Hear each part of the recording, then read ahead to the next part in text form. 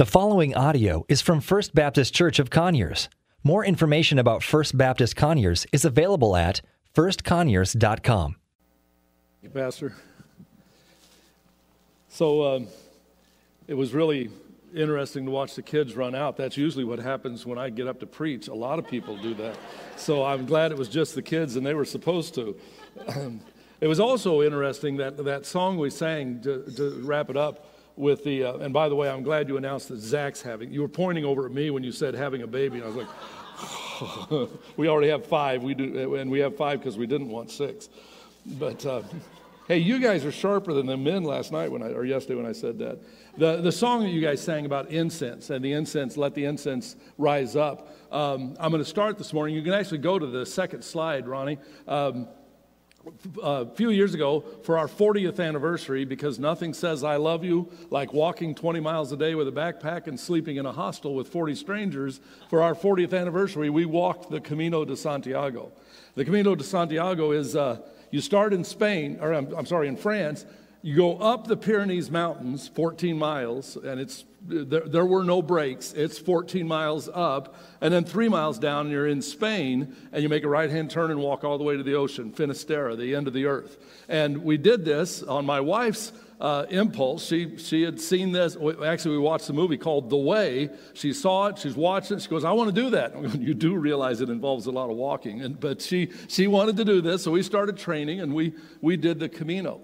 Well, I'm going to share a little bit about something that happened on the Camino, but at the very end of it, you end up at Santiago, the Cathedral of Santiago, which is the Cathedral of St. James. Supposedly it's his body that's buried in the crypt at the bottom of it. But part of the service, a ceiling that's probably about twice as high as this, and they've got it's called the Boto Fumero. It's the incense. If you've ever been to a Catholic service and they pray with the incense coming in, it's the incense holder, but it's probably about 5 feet tall, about that big around. I mean, it's a big, giant silver incense burner. And they lower it on this rope, and then the 7 monks start swinging it, and it swings from one side of that cathedral to the other with the incense falling the whole time. Now, the reason it's called Boto Fumero, any of you who speak Spanish know that means the fumigator. The early pilgrims, this pilgrimage is over 1,000 years old, the early pilgrims would come in with fleas and bed bugs and lice and everything. So this was not just incense, it was fumigation. But I promise you today I took a shower, so I don't need that incense, but what a song to talk about the incense, our prayers, our worship going up to God. And I was touched by the whole worship, but that song just, wow, that was great. I also greatly appreciated how you took the pause in Christ alone. I've never heard a worship team do that, but we need to pause and think about the sacrifice and then the hallelujah of the resurrection. As a matter of fact, I was back at Liberty University. I also went there, was back for a baseball reunion, and we went to a chapel service, and they sang that song, 12,000 students, and they stood and applauded, just shouted on that verse of the resurrection. That's been my goal ever since as a pastor. I want to see people shout about that Jesus rose from the dead. Well, the other part of the Camino, there were 2 similarities with every person that we met. We met people from over 45 countries walking this Camino. We walked alone, my wife and I, but you'd catch up to people and you'd talk to them, why are you on the Camino? And they'd talk to you back, and you'd sit in services together in the evening, or you'd have meals together. And we found out 2 things. Every one of them was on a journey, a spiritual journey. They understood this was not just a hike. This is a journey. It's literally a quest. And they had that in mind, but the second similarity is they didn't really know what they were looking for. Out of all the people that we met, out of the hundreds of people that we connected with, they didn't know why they were on this journey. They knew that there was something spiritual. They would. Some people would actually do the air quotes. I know that I'm on a spiritual journey, but they didn't know why. We found out that in Spain and France, less than 6%, anywhere from 3 to 6% of the populations of those countries, and basically all of Europe, less than 6% attend church. Now that ought to sink in, and we ought to go, whoa. But what we really ought to go, whoa, about is that when you come back home and you find out less than 18% of our country, and this is pre-COVID, less than 18% of the United States professes to go to church. And of those, my role is, and actually my role is National Field Staff Chaplain now. It changed a couple of years ago. But my role with men is to understand that less than 5% of those who profess to go to church are men. It's good to see men in the congregation today. It's also a challenge for us to realize we don't just sit in a congregation, men. That's not our job, to just sit in the congregation. We are called for something far deeper. But here we saw and here we see less than 10% going to church. Why? That doesn't just happen. That's not an overnight thing, an overnight decision to just say, well, I'm not going to go to church anymore. Something happens in a man's life, especially. Something happens that, most of these are not unchurched. They were previously churched. They used to go to church. Something happened. What was that? Any number of reasons that they leave. They leave the God that they don't know. The number one reason in our research with Man in the Mirror, the number one reason a man leaves church is this: I prayed and God didn't answer the way I wanted him to. And so they give up on God, give up on faith. They especially give up on organized religion. Again, that doesn't happen overnight. That's usually the lure of Satan. The lure of Satan is this, bright and shiny that's out there that says, this will promise you and probably give you, or in their mind, this will give you what you were looking for there, you didn't get. And so, again, the lure of Satan grabs people. If we go to the next slide, by the way, that yellow arrow is how you knew you were on the right journey. That was your pointing to the right place. So hopefully you see a yellow arrow in the message today and it points you to the right place. The big idea of today is this, and look at this very carefully. Satan does not tempt us just to make us do wrong things. He tempts us to make us lose what God has put into us through redemption, namely the possibility of being of value to God. Now, we're going to explain that in just a moment. We'll stay on that slide. I want you to pay attention to that.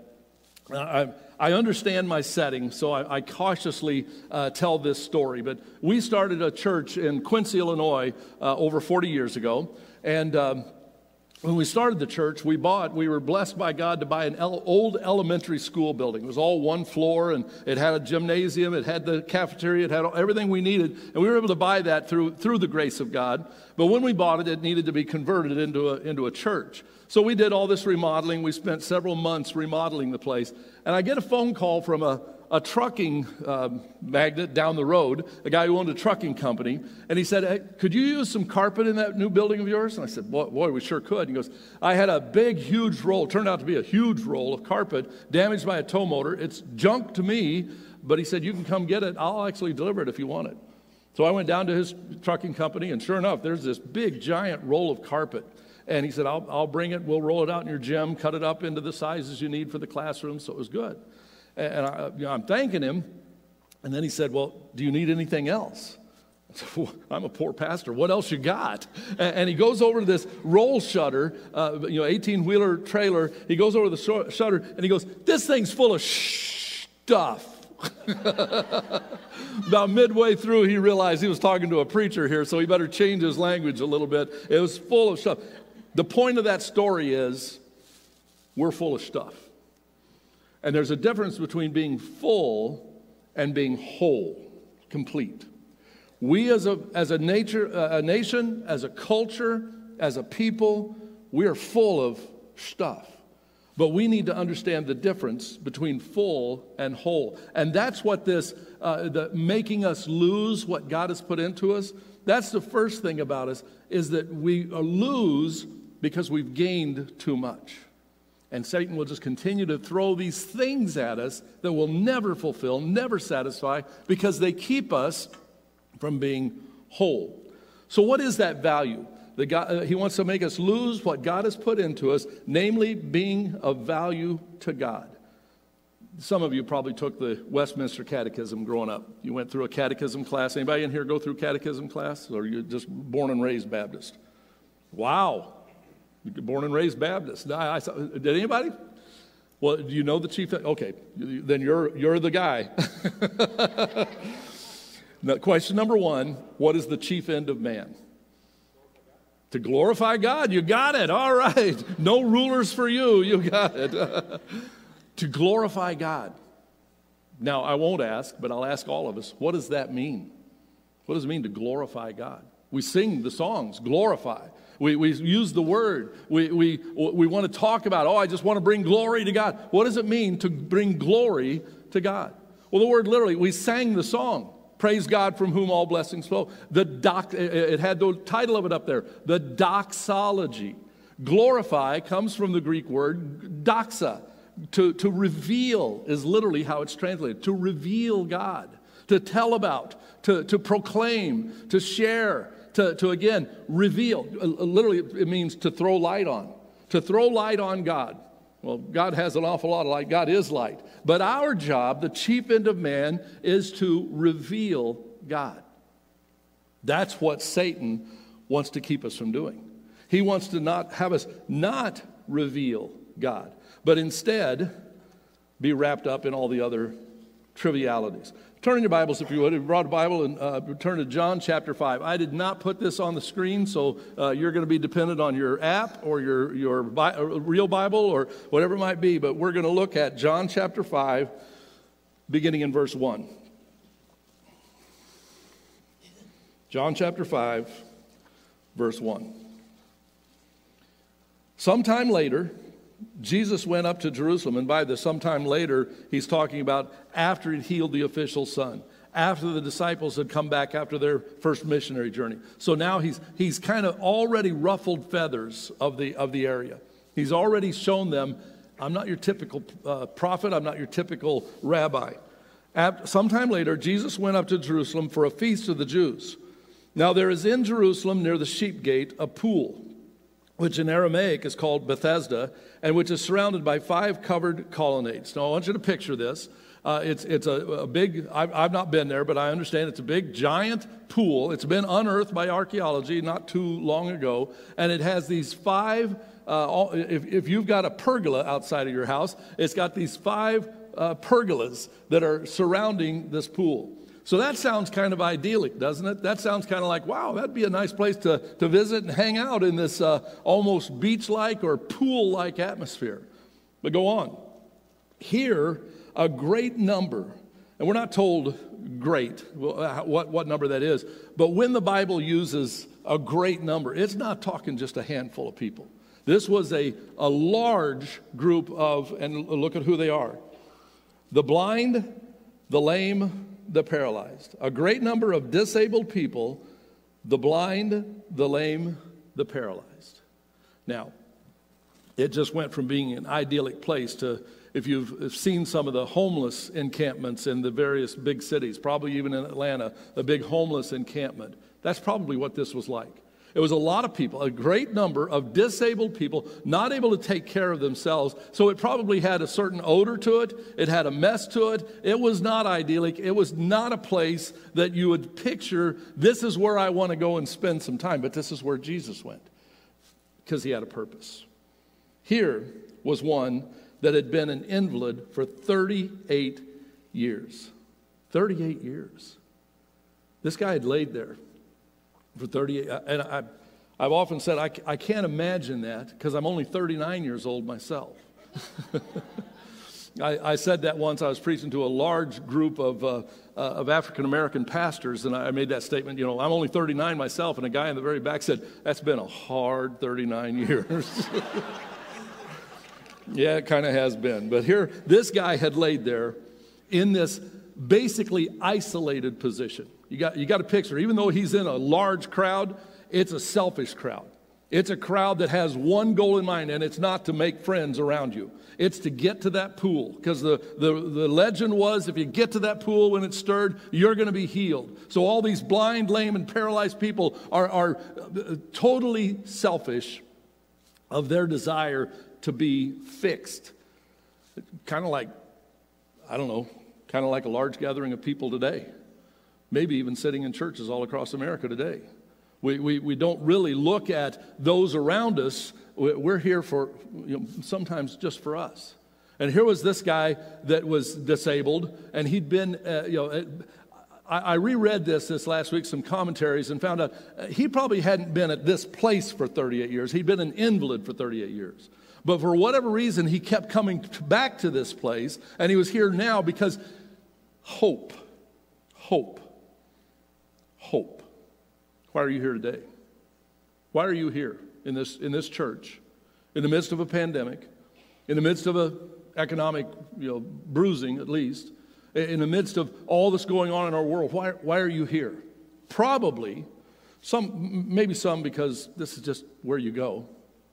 Maybe some because you come to be with all the other blind, lame, and disabled people. But maybe there's just that seed of hope. Hope for change, hope for real life, hope for abundant life. Jesus comes up to him, this one man. Out of all the probably hundreds, Jesus comes up to him and says, "Do you want to be whole?" What a question. But you know what? I don't think Jesus just came up to him and said, hey buddy, you want to be whole? I had a man in my last pastorate that had a Johnny Erickson Tada experience. He dove into a river and snapped his neck and was paralyzed from the neck down. And he sat in a wheelchair in church every Sunday. That we had a wheelchair area, and he sat there and he taught me something. I would always come up to him and say, "Hey Ray, how you doing today?"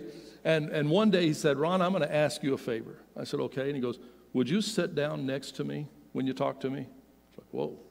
Here for all these probably years, I'd been just talking to Ray like this. So I learned to get down and to talk to Ray and to actually, hey, how are things going? Anything I need to be praying for? I think Jesus probably came up to this man and said, hey, do you want to be whole? I think he got on his level because I know 40-some years ago, he got on my level. He met me where I was. He didn't expect me to come up to where he was. He met me right where I was. And he saved me from these three very things. You see, I was blind.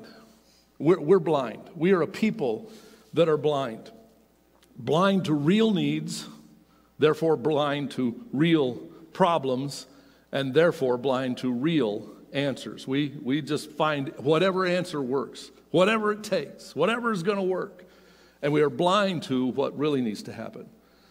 In 2 Peter, Peter wrote, "Therefore add to your faith." Now you're probably here with faith today. You probably have, as you walked in the door, I would imagine that over 95% of you sitting in these pews today came in here with faith. Faith in Jesus Christ, faith that we just sang about, faith and hope and a reality of believing that Jesus saves and that he saved you.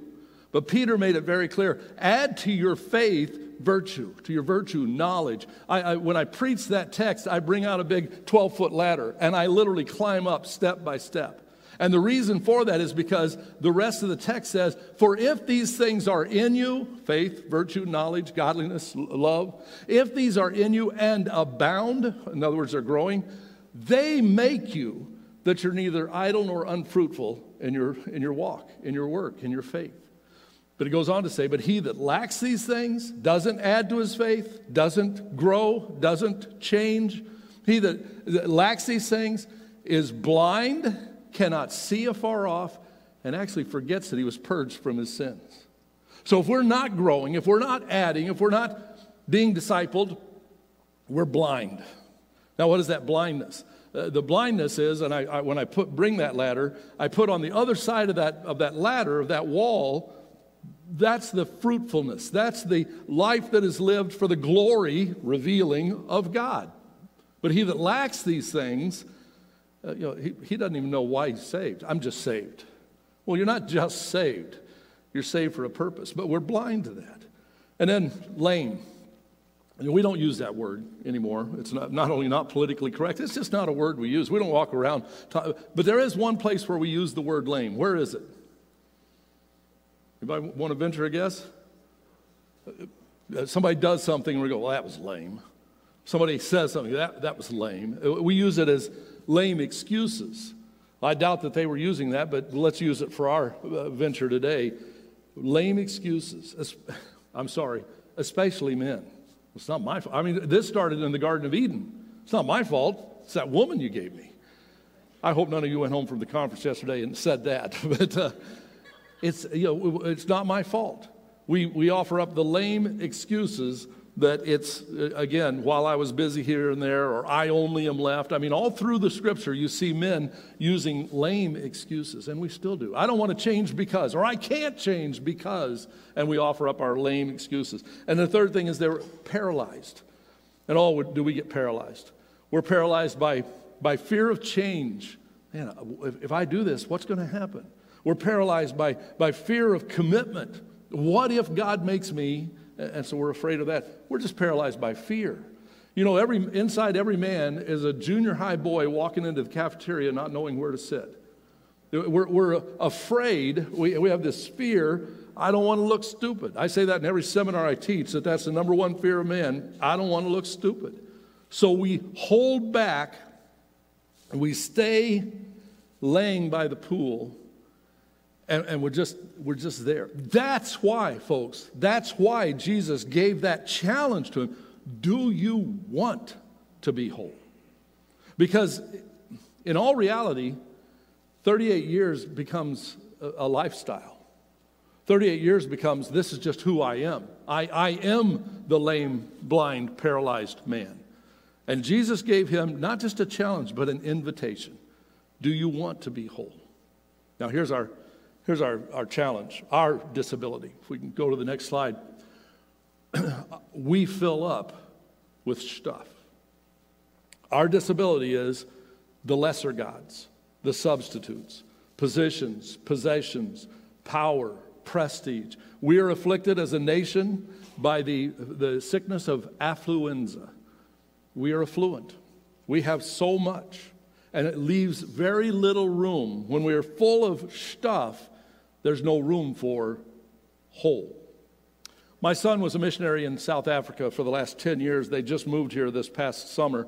But we got to go visit him a couple of times. They worked in the townships that were caused by apartheid, and we got to work in there and work. But we took a break from the work we were doing, and we went down to the Cape of Good Hope. They lived about 20 minutes from the very end of Africa, the Cape of Good Hope. And as we're driving, all along the highway are armed guards. It looks like they've got Uzis, but they're not Uzis, they're paint guns. And they're not to shoot people, they're to shoot baboons. The baboons come down from the mountain, and rather than hitting deer or pigs like we do here, they hit baboons, and it's a big problem. So these guards, about every 200 yards or 300 yards, shoot the baboons with these paint guns it's pepper spray. And it hits them, they don't like the pepper spray, they run back up into the mountains. But that's a temporary fix. So Jai says, you know how they actually get rid of them? I said, how? And he pulls off to the side of the road, and there's a big termite anthill, big, stood about that tall, and it's got holes all through it, and there's a hole in the top. It's petrified, but it's through rain and other things. And he said they take a piece of candy or two pieces of candy, and they put it down one of those holes. And then when the baboon comes down, they reach into that hole to grab the candy, and as soon as they reach in and they grab the candy, they can't pull their hand back out. And so then they come along with a net and a tranquilizer gun, and they shoot it. All that baboon has to do is let loose of the candy, and it could be free. But it'll hang on to the candy until it's captured and taken to the other side of the country. What a stupid creature. And you know where I'm going. Yeah, we do the exact same thing. I'm going to hang on to this, and here comes Satan to rob us of what I could be, the value to God. I can't glorify God because I'm trapped by this affluenza. That's number one, we're full of stuff. Number two, we focus on the externals. We're just like this man who looked at the stirring of the pool, or looked at the problem, or looked at the lack of help, instead of looking to this man who's knelt down by him. Do you want to be whole? Instead of looking at the internal. Paul put it this way, that we need to know how high, how long, how wide, how deep is the love of Christ, so that we will be filled to the full with the measure of Christ. So that. I'm doing a study right now. It started out just as an accidental, and it's become a fascinating study to look at all of the so that's in Scripture. This happened so that this would happen. Jesus' prayer in John 17, I pray this so that they will.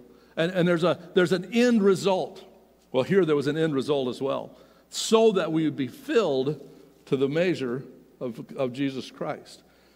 That's why we do spiritual disciplines. They're not so that we can win favor with God or make God look at us better. They're so that we focus on what are the most important parts of this walk. Let's go to the next slide. This we talked about this yesterday. I don't know how much of this you're going to be able to see, but what we start out, well, you can't see the two blocks in the middle. I need to change those. But it's significance and security. Men look for significance. So we stick our hand in the hole because that's going to give me significance. The things off of the top, the people, the power, the prestige, the possessions. But we grab onto that. Women are looking for security. And that's in a rough nutshell, but that's what we're driven by. Significance, security. And so we develop an if I just had this, then I'd be significant or secure. For this man, laying here for 38 years, if the waters would just stir, then I would be healed. And so he would focus totally on the external, and he was no longer looking at, what's my role in this? So we develop this if-then, and then we develop a goal-oriented lifestyle, dropping down to the lower right hand. And then we reach the goal, and we have temporary partial satisfaction. But what we didn't cover yesterday, men, was what blocks our goals. Those two circles in the middle, the things that block our goal are people. What happens if a person blocks my goal? We don't like that guy anymore. We blame him. We will target him sometimes. Our anger will be at him. He was the reason, she was the reason that I'm not happy or fulfilled or that I didn't reach my goal. But the other blockage to our goal, not just people, is circumstances. Might I ask you, who controls circumstances in your life? God does. God is in charge of circumstances. So just like I get mad at people, I get mad at God. I didn't tell the story yesterday of, there was a time in my life where I'd been serving the Lord, in my mind, serving the Lord for 25 years. And God woke me up through a circumstance, through, again, a deal where I found out, no, I was serving me for 25 years. I liked getting the attaboys. I liked getting the, wow, good job. Whether it was in sports or whatever, in preaching, I needed to hear that. And then when that shut down, I shook my puny fist in the face of God. How dare you? And I had to go through this learning experience that it wasn't God, it had been me.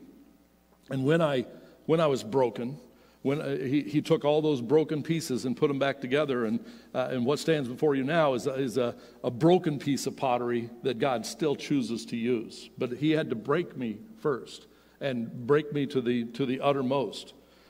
I blamed God, but it was because I didn't really know God. I want to repeat that. I blamed God because I didn't really, after 25 years of serving as a pastor, I didn't really know God. And as a result, I forgot certain things about God. They're up there. No, go back to that last slide, please, Ronnie. The things that are down at the bottom. Disappointment. When we get our goal blocked, the first thing that happens is disappointment. And I shared this yesterday. To have disappointment is to forget Romans 8:28 and 29, that all things work together for good to them that love the Lord and are called according to his purpose. And his purpose is, verse 29, that you might be conformed to the image of Christ. You see, whatever happens in our life, God is using to shape us, to mold us, to make us more like him. And sometimes that whittling, sometimes that carving, sometimes that shaping hurts. I almost could change that to always that shaping and molding and making hurts.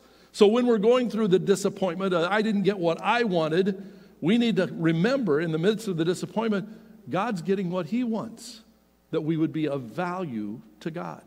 The second thing up there is discouragement. And discouragement is to forget that God, again, has a plan in this. He has not failed me. I hit Psalm 77 in my daily reading quite some time ago for the first time. I mean, I'd read through it 100 times, but I hit this understanding of what the psalmist was saying, because I was going through this. Listen to this, Psalm 77. I cried out to God for help. I cried out to God, hear me. When I was in distress, I sought the Lord. And I have written in the margin of my Bible, why only then?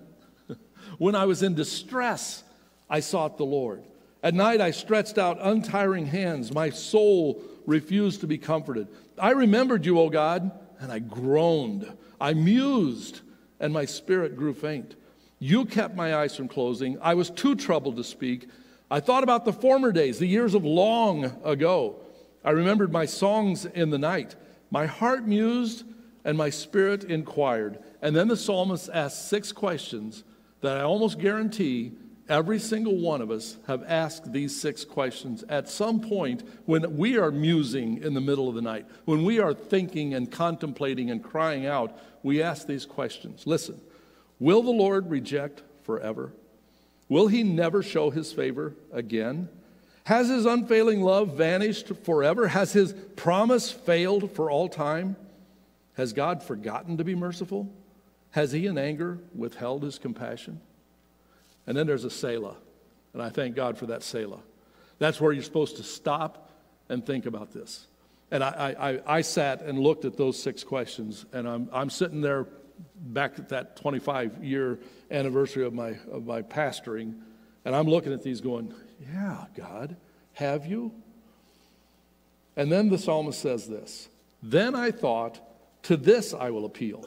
The years of the right hand of the Most High. In other words, I'm now going to go and look at when I actually saw him as God. I will remember the deeds of the Lord. I will remember, you hear this? There's a choice involved. There's a decision that has been made here. There's a covenant that is being fulfilled here. I will meditate on all your works. I will consider all your mighty deeds. What God is so great as our God? You are the God, not you will be. You are the God who performs miracles. So here's this man in the midst of this anxiety attack, in the midst of this, why? Where are you, God? And he makes the conscious choice to go back and look at his journal, all the times that God has been God in his life. And so now, instead of the moaning and complaining and wallowing in the filth of the 38 years of blind, lame, paralyzed, he gets up and makes a choice. I'm going to remember who you are. I made that choice that time. It changed everything. Went to a different job until God called me back into ministry and gave me the broken pottery opportunity. What happens if we don't do that? Despair. Despair is to forget my wife's favorite verse of Scripture, and it came to pass. This too shall pass. This isn't going to stick around forever. I'm not going to lay there forever. I'm not going to be forgotten forever. So don't let disappointment and discouragement fester into despair, but regain a secure stand. Doubt. Does God see? Does God know? Does God care? Yes. Yes, he does. But at that point, what we need, and men, I'm especially going to encourage you, because what we do at that point, when we've hit disappointment, discouragement, despair, doubt, what we do as men is withdraw. We isolate. I guarantee you, Pastor and the rest of you men's leaders, if you would take a look at the men in your church who aren't here today, who aren't attending, you would probably find that there was some blind, lame, and paralyzed aspect of their life, and they've withdrawn. Because that's what we do as men. We go into our man cave. We isolate. What we need is the spiritual armor of Ephesians chapter 6 that talks about to take up the shield of faith. That shield was it wasn't an arm shield. It wasn't a hand-to-hand combat sword shield. It was a wall shield. It was actually almost a sheet of plywood covered with leather so that the fiery darts that would come in would burn out on that fiery leather. But they had couplings on them. You guys, in the other room, you have chairs that couple together. They have these little hooks on them and they couple. They would have that same thing on the shield. So lock the shields together and then get down behind that shield. And that became the protection. But here was the key to it. Locked together, shield to shield, the enemy couldn't get through. When we isolate, we've got that one little shield up against the minions of Satan. But when we link together, and that's so critical that we do. I know too many men who've lived in this condition for more than 38 years because they isolate, they despair, they doubt, and they go into the defeat. And defeat is to forget, greater is he that is in us than he that is in the world. So, those were the two problems. Let's go to the next slide. We have one question. Do you want to be whole? Can you imagine, and I hope you can go beyond imagining to actually hearing Jesus in your face today. Not this guy, Jesus in your face saying, do you want to be whole? Not full, whole. Well, the first question that comes up, okay, what's whole? What does that even mean? What does it mean to be whole? And actually it could be translated complete, filled, not full, filled, ongoing, present active participle, filled to the fullness. But here's four things that we're going to say. Number one, connected. Every man needs other men. Now, we don't think we do, and we don't want to admit that we do, but we need other men. I got a good friend sitting here today. He played second base when I was coaching at Liberty, and great guy, great friend. And he works with athletes, but he understands the importance of these guys being connected with each other. That when you're lifting weights, which it's quite obvious I don't lift weights, but when you're lifting weights, you better have that guy spotting you. You do it on your own, you're courting with disaster. When you're doing any kind of exercise, you do it yourself, how long does it last? I mean, the reason my wife and I walked 2,000 miles to get ready for our 200-mile hike was because we walked together every day. Not only did that bond us as greater friends, it prepared us. We didn't give up. I knew when I get up this morning, Jane is going to get up and we're going to walk together. We need to be connected. Look at this quote from Dietrich Bonhoeffer, who could say a few things about being isolated. Sin demands to have a man by himself. It withdraws him from the community. The more isolated a person is, the more destructive. The more isolated a person is, the more destructive will be the power of sin over him. And the more deeply he becomes involved in it, the more disastrous is his isolation. When women have a problem, they talk. My wife calls her sister whenever there's an issue, whatever it might be, she calls her sister. My brother-in-law lives the same equal distance as my sister-in-law does, but we talk if Michigan lost or won. That's it. We isolate. That isolation is drawn out. Probably one of the most sobering stories is in 1 Kings 13, where Saul, the king, was told to wait on Samuel. And so instead of waiting on Samuel, he isolated, and then he acted. But it says in the text, I saw, and I thought, and I felt compelled. See, when we're alone, we see the problem, but we don't see it clearly. We need somebody else to say, do you see that part of it? And he says, I thought, and we let our thoughts just get scrambled and messed up, and so I felt. And his emotions took over, and he acted. And so Samuel finally came along, and he said, Saul, you have acted foolishly. That's what we do when we isolate. We need friends. Guys, I'm going to ask you, and I'll ask the women too, but probably your answer is yes, whereas with men, can you name 3 men that you're absolute friends with? And when I say absolute friends, you could call them at 2 a.m, and they'd pick up and not be mad. You could call them and say, I'm going through something, would you pray with me? Do you have those 3 friends? Do you have friends who call you out and who will nail you when you try to snow them? Do you have that kind of friend? Because if you don't, you're going to be like Saul. You're going to think a lot, you feel a lot. See, here's our problem. This is our line of shame. We'll talk about everything up here. We'll discuss that. We'll discuss all the different things we're facing. Man, it's been kind of a rough week. I'm really tired. My kids kept me awake all night. And we'll talk about that. But this is what we've got to get to. These are the things that we don't want to talk about, but that's where fellowship, that's where relationship, that's where the genuine small group is going to bring that line down to where I'll talk about these things. Because I know I can't handle them by myself. I know that I need other people. My son-in-law is on the SWAT team for Chicago police. And they had a call almost 2 years ago now. There had been a mass shooting. One guy had killed the HR team in his factory because they were canning him. And so he went to his truck, came back with his gun, killed 5, and then he stood at the door and picked off each cop as he responded to the 911 call and was shooting the cops as they showed up. So then Nate and his team come in. Now, the cops are trained, and they're armed, and they're equipped, but they're isolated. They're one-on-one. They drive their own car. Now comes the SWAT team, 12 guys who are super trained, super equipped, and their guns are not handguns. And they came in, and they took the guy out. It's a sad story, but it really does show the extreme difference between the individual cop. Fortunately, none of those cops were killed, but 3 of them are no longer on the force because of their injuries. But the SWAT team, in spite of the fact that they were in a firefight for over 15 minutes, can you imagine? This guy had 3 duffel bags full of ammunition. 15 minutes of a firefight, not one of them was even nicked in their armor. Not one of them shot. Why?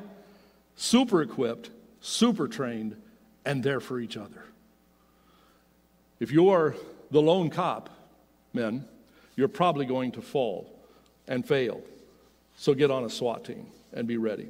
The second thing we need to have is we need to be transformed. Now, you might say, why didn't you put that first? Most likely we're not going to be transformed until we're connected, until we're with other men, until we've gone through the lone cop experience, the difficulty, until we realize I need somebody, and so we cry out and experience transformation. Philippians chapter 3 says, I consider all these accolades, all that he'd reached, all that he'd done, that's rubbish contrasted to my walk, my relationship, my knowledge of Jesus Christ. And until we come to that understanding that he is my master. Every man, transformed, every man has a master. You got one. Who's yours? Is it positions? Is it possessions? Is it the world, the flesh, the devil, or is it truly Jesus Christ? Here's our problem. We are a culture that looks for a quick fix. Take care of my problems right now.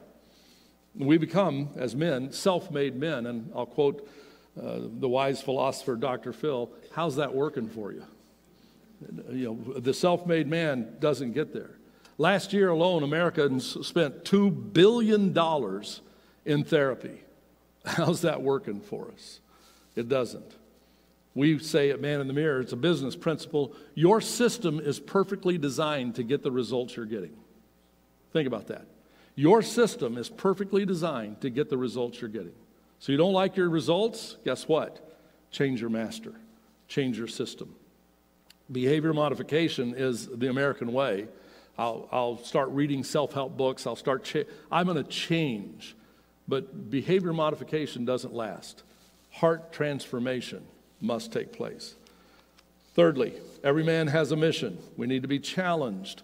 2 Corinthians 5:20 tells us, you are Christ's ambassadors. We don't live in this world. We're not of this world, but we represent another world to this world. We are Christ's ambassadors. Our problem as a church, as Christians today, we have settled for a lesser mission. I just want to retire and live comfortably. That is not what I want. I do not, well, number one, if I'm going to retire, it's going to have to be, I know the day I'm going to die, and I can retire at noon on that day. I've got enough saved up to make it till supper, but that's it. But that's what we want to do. Make a living, retire. I'm going to use this word, exist. I quoted yesterday Mercy Me song that says, I'm tired of living, I want life. I'm tired of just living. I want life, and that more abundantly. So we need to hear and heed the call for the kingdom. We as men need to be the William Wallace of our day. Give me freedom. Give me real life. Give me Jesus. And retired men, you are especially needed.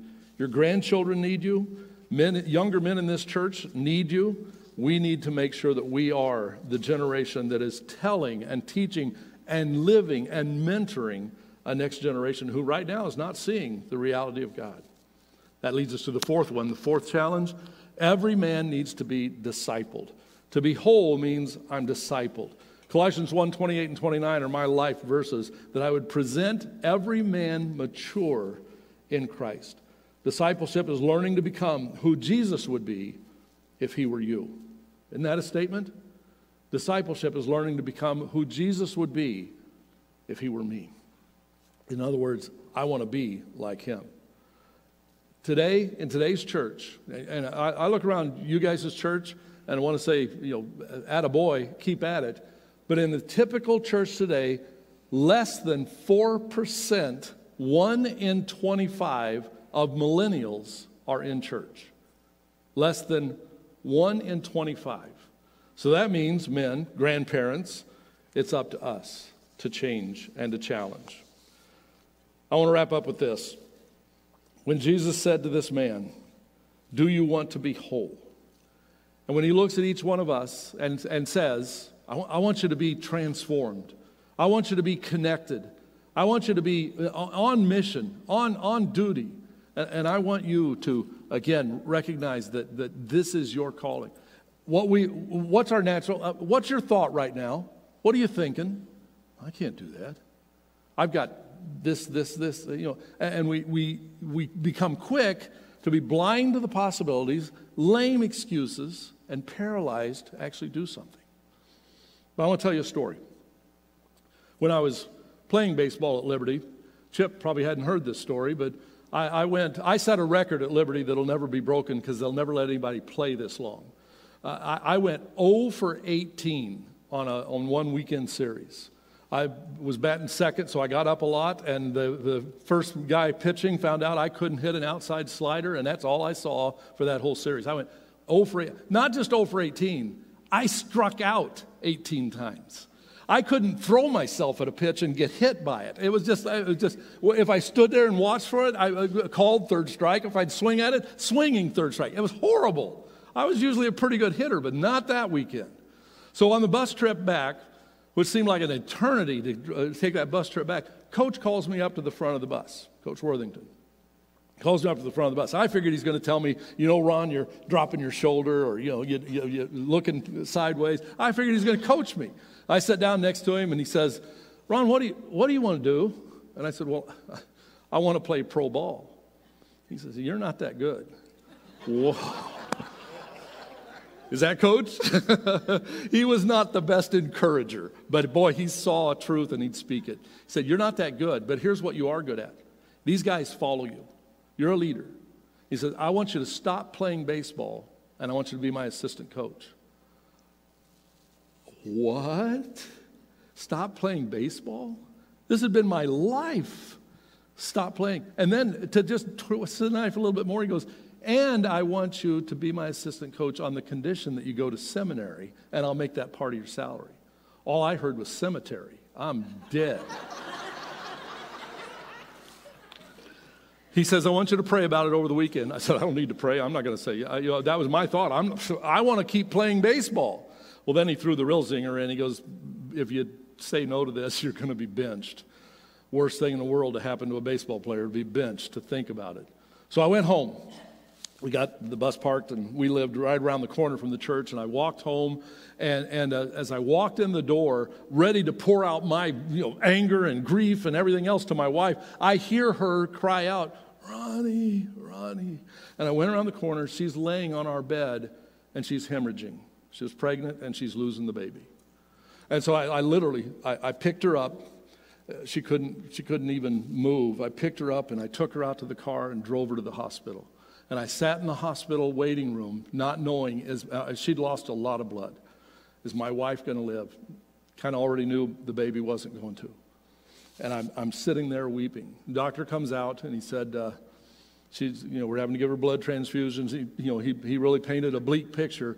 But he said, "Ron, I want you to go home, and she's going to be in recovery for quite some time. Go home." So I did, because I'm still perplexed over the whole baseball thing, and now this. And I go home, and we lived in an apartment complex that I paid my rent by doing painting and wallpapering. So I drive up to my parking place, and here's my supervisor, comes out of his house, and he says, "Hey, Ron, I don't know how to break this to you, but we're not going to open up the bottom 40, so we need your apartment, and we don't need you."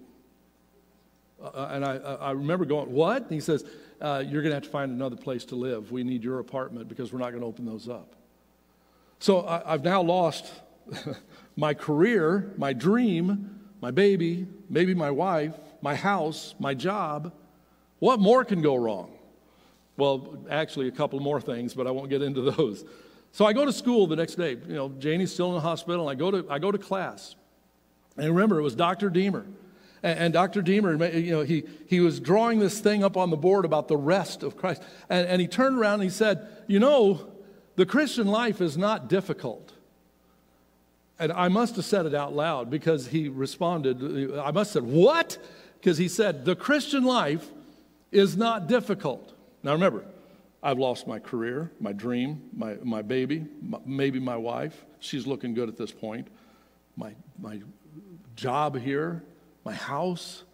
Christian life isn't difficult. And as I was about to get out of my chair and show him how difficult his Christian life was about to become, and I realized I'd been a Christian at this point for about 6 months. So I didn't know any of this. And as I'm about to stand up, he says, the Christian life is not difficult. It is impossible. You can't live it. Jesus in you lives the Christian life through you. That's how you live the Christian life. So when you say, and he said it that day, and I'll say it, and we say it, when you say, I can't forgive that guy, do you know what he did to me?